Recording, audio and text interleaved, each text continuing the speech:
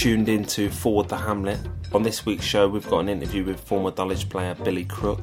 Stephen Desmond of the 12th Man Scheme talks about the match against the Metropolitan Police. And James Massini of the Pigeon Stands has a roundup of the Hendon game. I'm Jack McEnroy, and here's Hugo Greenhalgh talking to Billy Crook.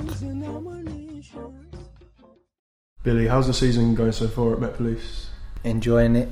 I think we just went into playoffs now. Home form's really good. We've drawn 2, including today, and won 7. So I think if you have a good home form and pick up points away, it always stands you in good stead for the season.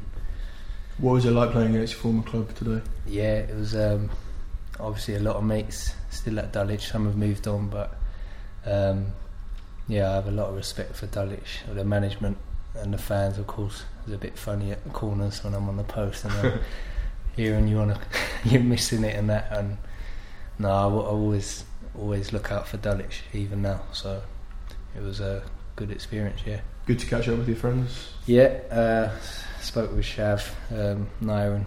I know Ashley Carew and Dean McDonald, who joined the club this season anyway. So yeah, all of them and the staff said hello and that. So how did you think things went last season, like personally at the club? I played a lot of games. I thought I did well throughout the season. Not a standout player, but I've done my job reasonably well, I'd say. And even when asked to play in other positions, I think I did that well. But it was disappointing towards the end to not get in the playoffs, and the injury the last month. I wanted to be a part of it, but things happen, and I'm sure Dulwich will be in the playoffs again this year.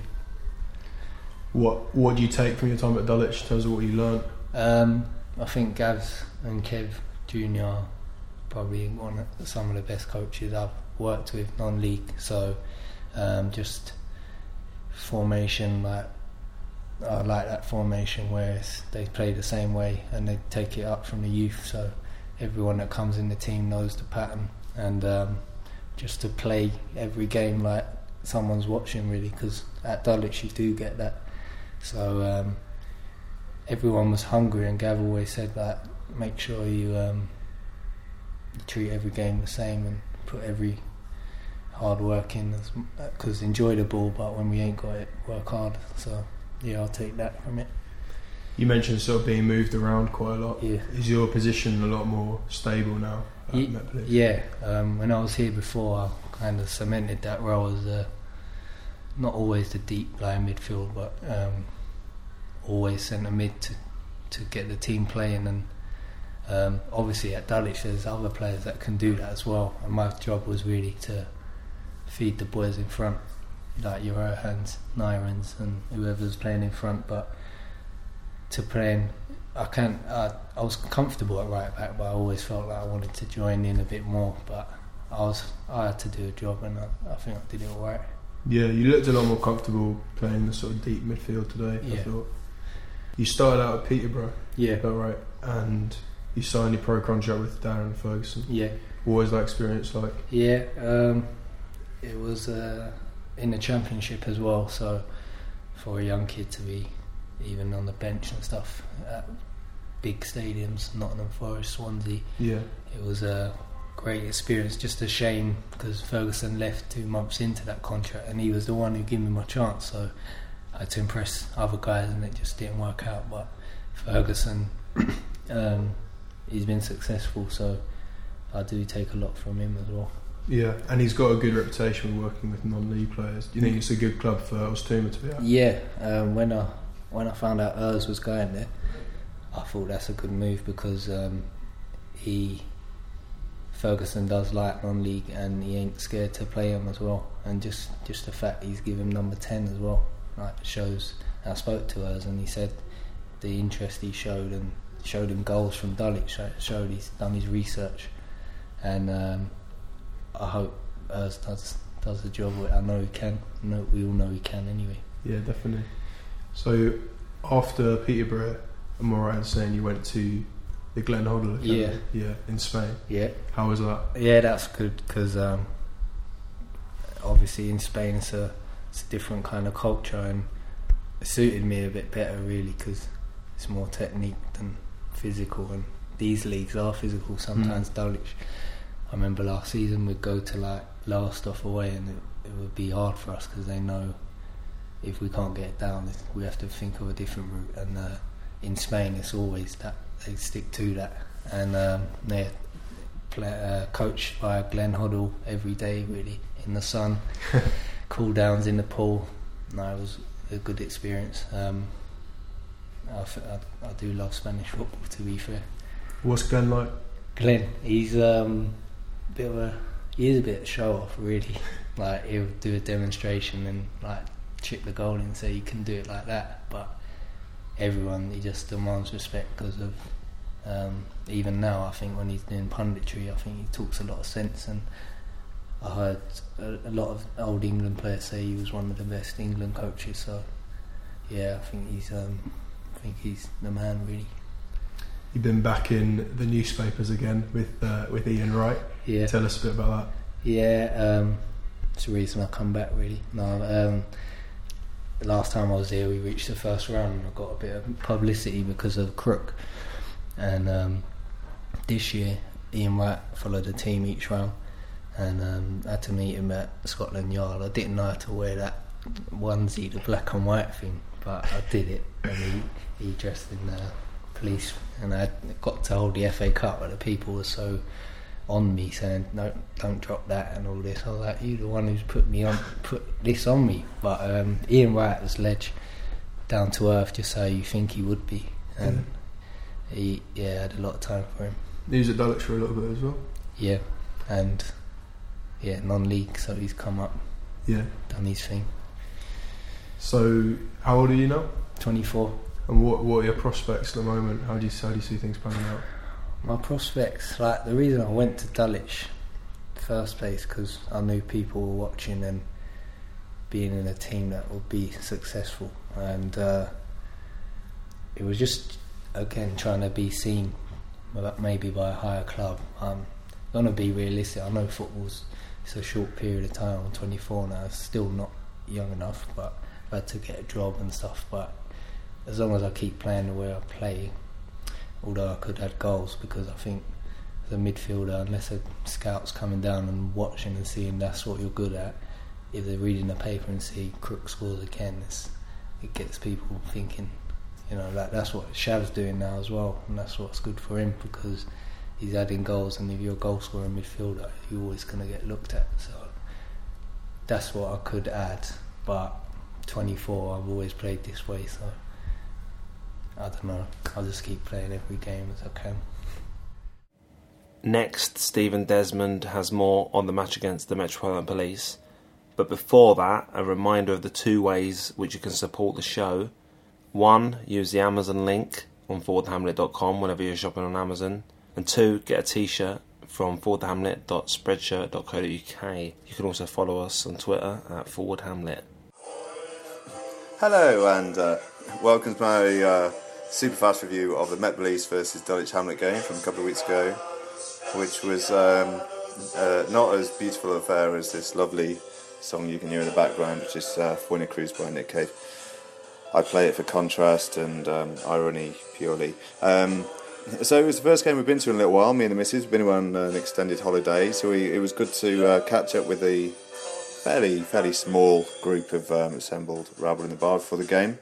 It wasn't so great to see the game itself, to be honest. We were pretty lacklustre throughout. So, as early as the second, third minute, we could have gone a couple of goals down. They hit the bar. They had a couple of really good moves down our left, and and a couple of well worked corners. After that, we kind of built into the game a little while. I thought I'm going to turn Nick down a little bit there. He's getting noisy.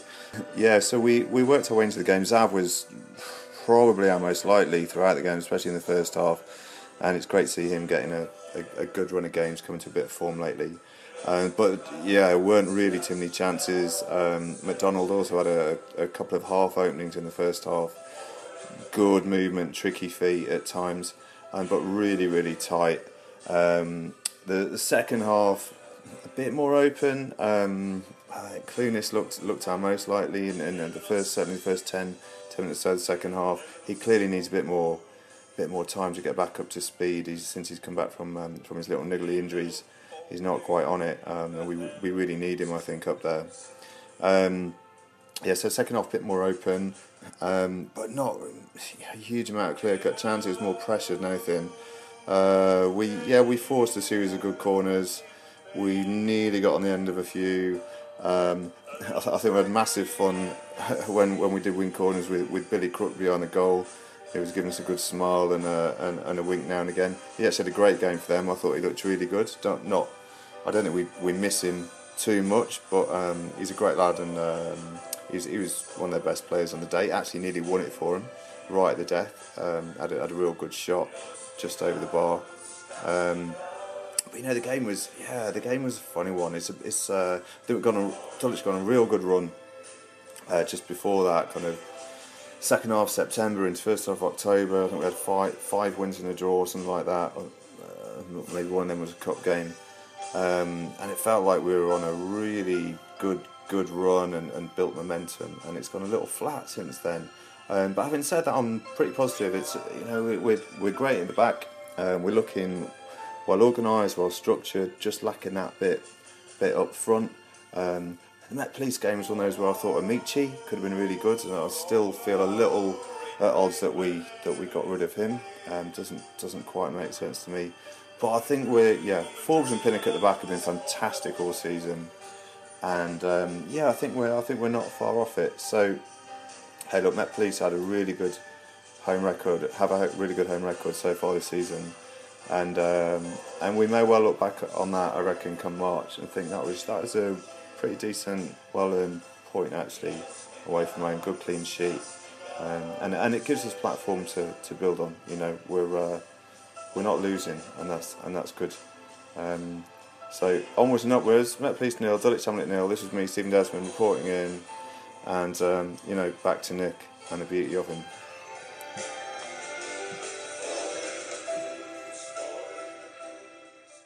If you were at the game on Saturday, you might have seen the new issue of the Moral Victory fanzine on sale. For a mere £1, there's a For the Hamlet advert in the front cover. Point it out to people, show them the advert in the programme. We need to get people that don't listen to podcasts listening to For the Hamlet. James Massini now talking about Dulwich Hamlet versus Hendon. On a day when the written word was very much the talk of the terraces, Dulwich failed to write any headlines of their own, and so they played out a 0-0 draw at home to Hendon.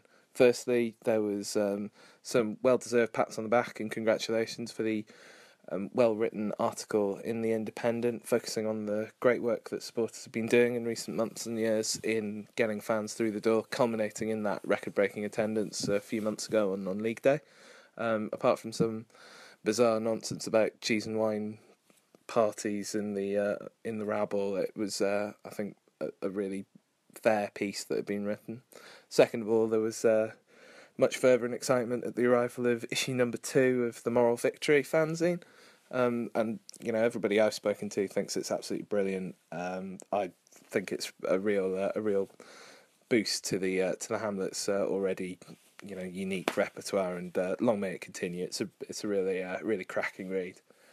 On the pitch, Hendon had very much set out to frustrate their captain, Kevin McLeod. Had no grander signs of victory, and they really looked more Neymar than Neymar in a fairly utilitarian performance from them. They did manage to restrict Dulwich to just a few long-range efforts in the first half. Probably the highlight for me was seeing Ethan Pinnock's marauding run from the back, bringing back some memories of Peter Adeni during that promotion season a few years ago. Second half, Dulwich got a little bit more of the ball, and the game really opened up. Sean Mikulski had a couple of good chances. He's really turning into a promising player. He managed to have the ball in the back of the net at one stage, although it was flagged for offside. I was level with the lino, and it was probably just about offside. So I can't really argue with that. Shortly after that, he was put straight through on goal, but never really got the ball under control. He did manfully well to get a shot off, but by which stage the keeper was only a yard or so away and managed to smother it quite easily. Towards the end, Makowski was brought down in the box, having his standing leg scythed away from him by the Hendon defender. As is very much the way this season at Champion Hill, the referee seemed to miss it and didn't give the penalty, although it looked pretty clear cut from where I was.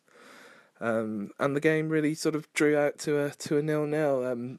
I think another positive would probably be Shane Brown, who, when Hendon were counter-attacking towards the end, pulled out a great save. He also adopted the sweeper-keeper role a couple of times, and looks like he's turning out to be a cracking substitute for Phil, who's hopefully going to be back in a few weeks. So yeah, onwards and upwards to Chalfont next Saturday, and let's see how far we can get in the FA Trophy. That concludes this week's show. We'll see you in a fortnight. Subscribe on iTunes, leave a comment, a rating. No news on Harry Ottaway's snacking habits, although at the Hendon game he did have a litre bottle of mineral water and he was generous enough to give Dean Lodge a swig. Forward the Hamlet is part of the Holdfast network. Other podcasts on Holdfast include South London Hardcore, this week talking about the history of the Elephant and Castle, Process, conversations with comic creators, Lord Herc this week, and Left Field Shout, widescreen film talk for the pan and scan generation. Go to holdfastnetwork.com or search Holdfast Network in iTunes.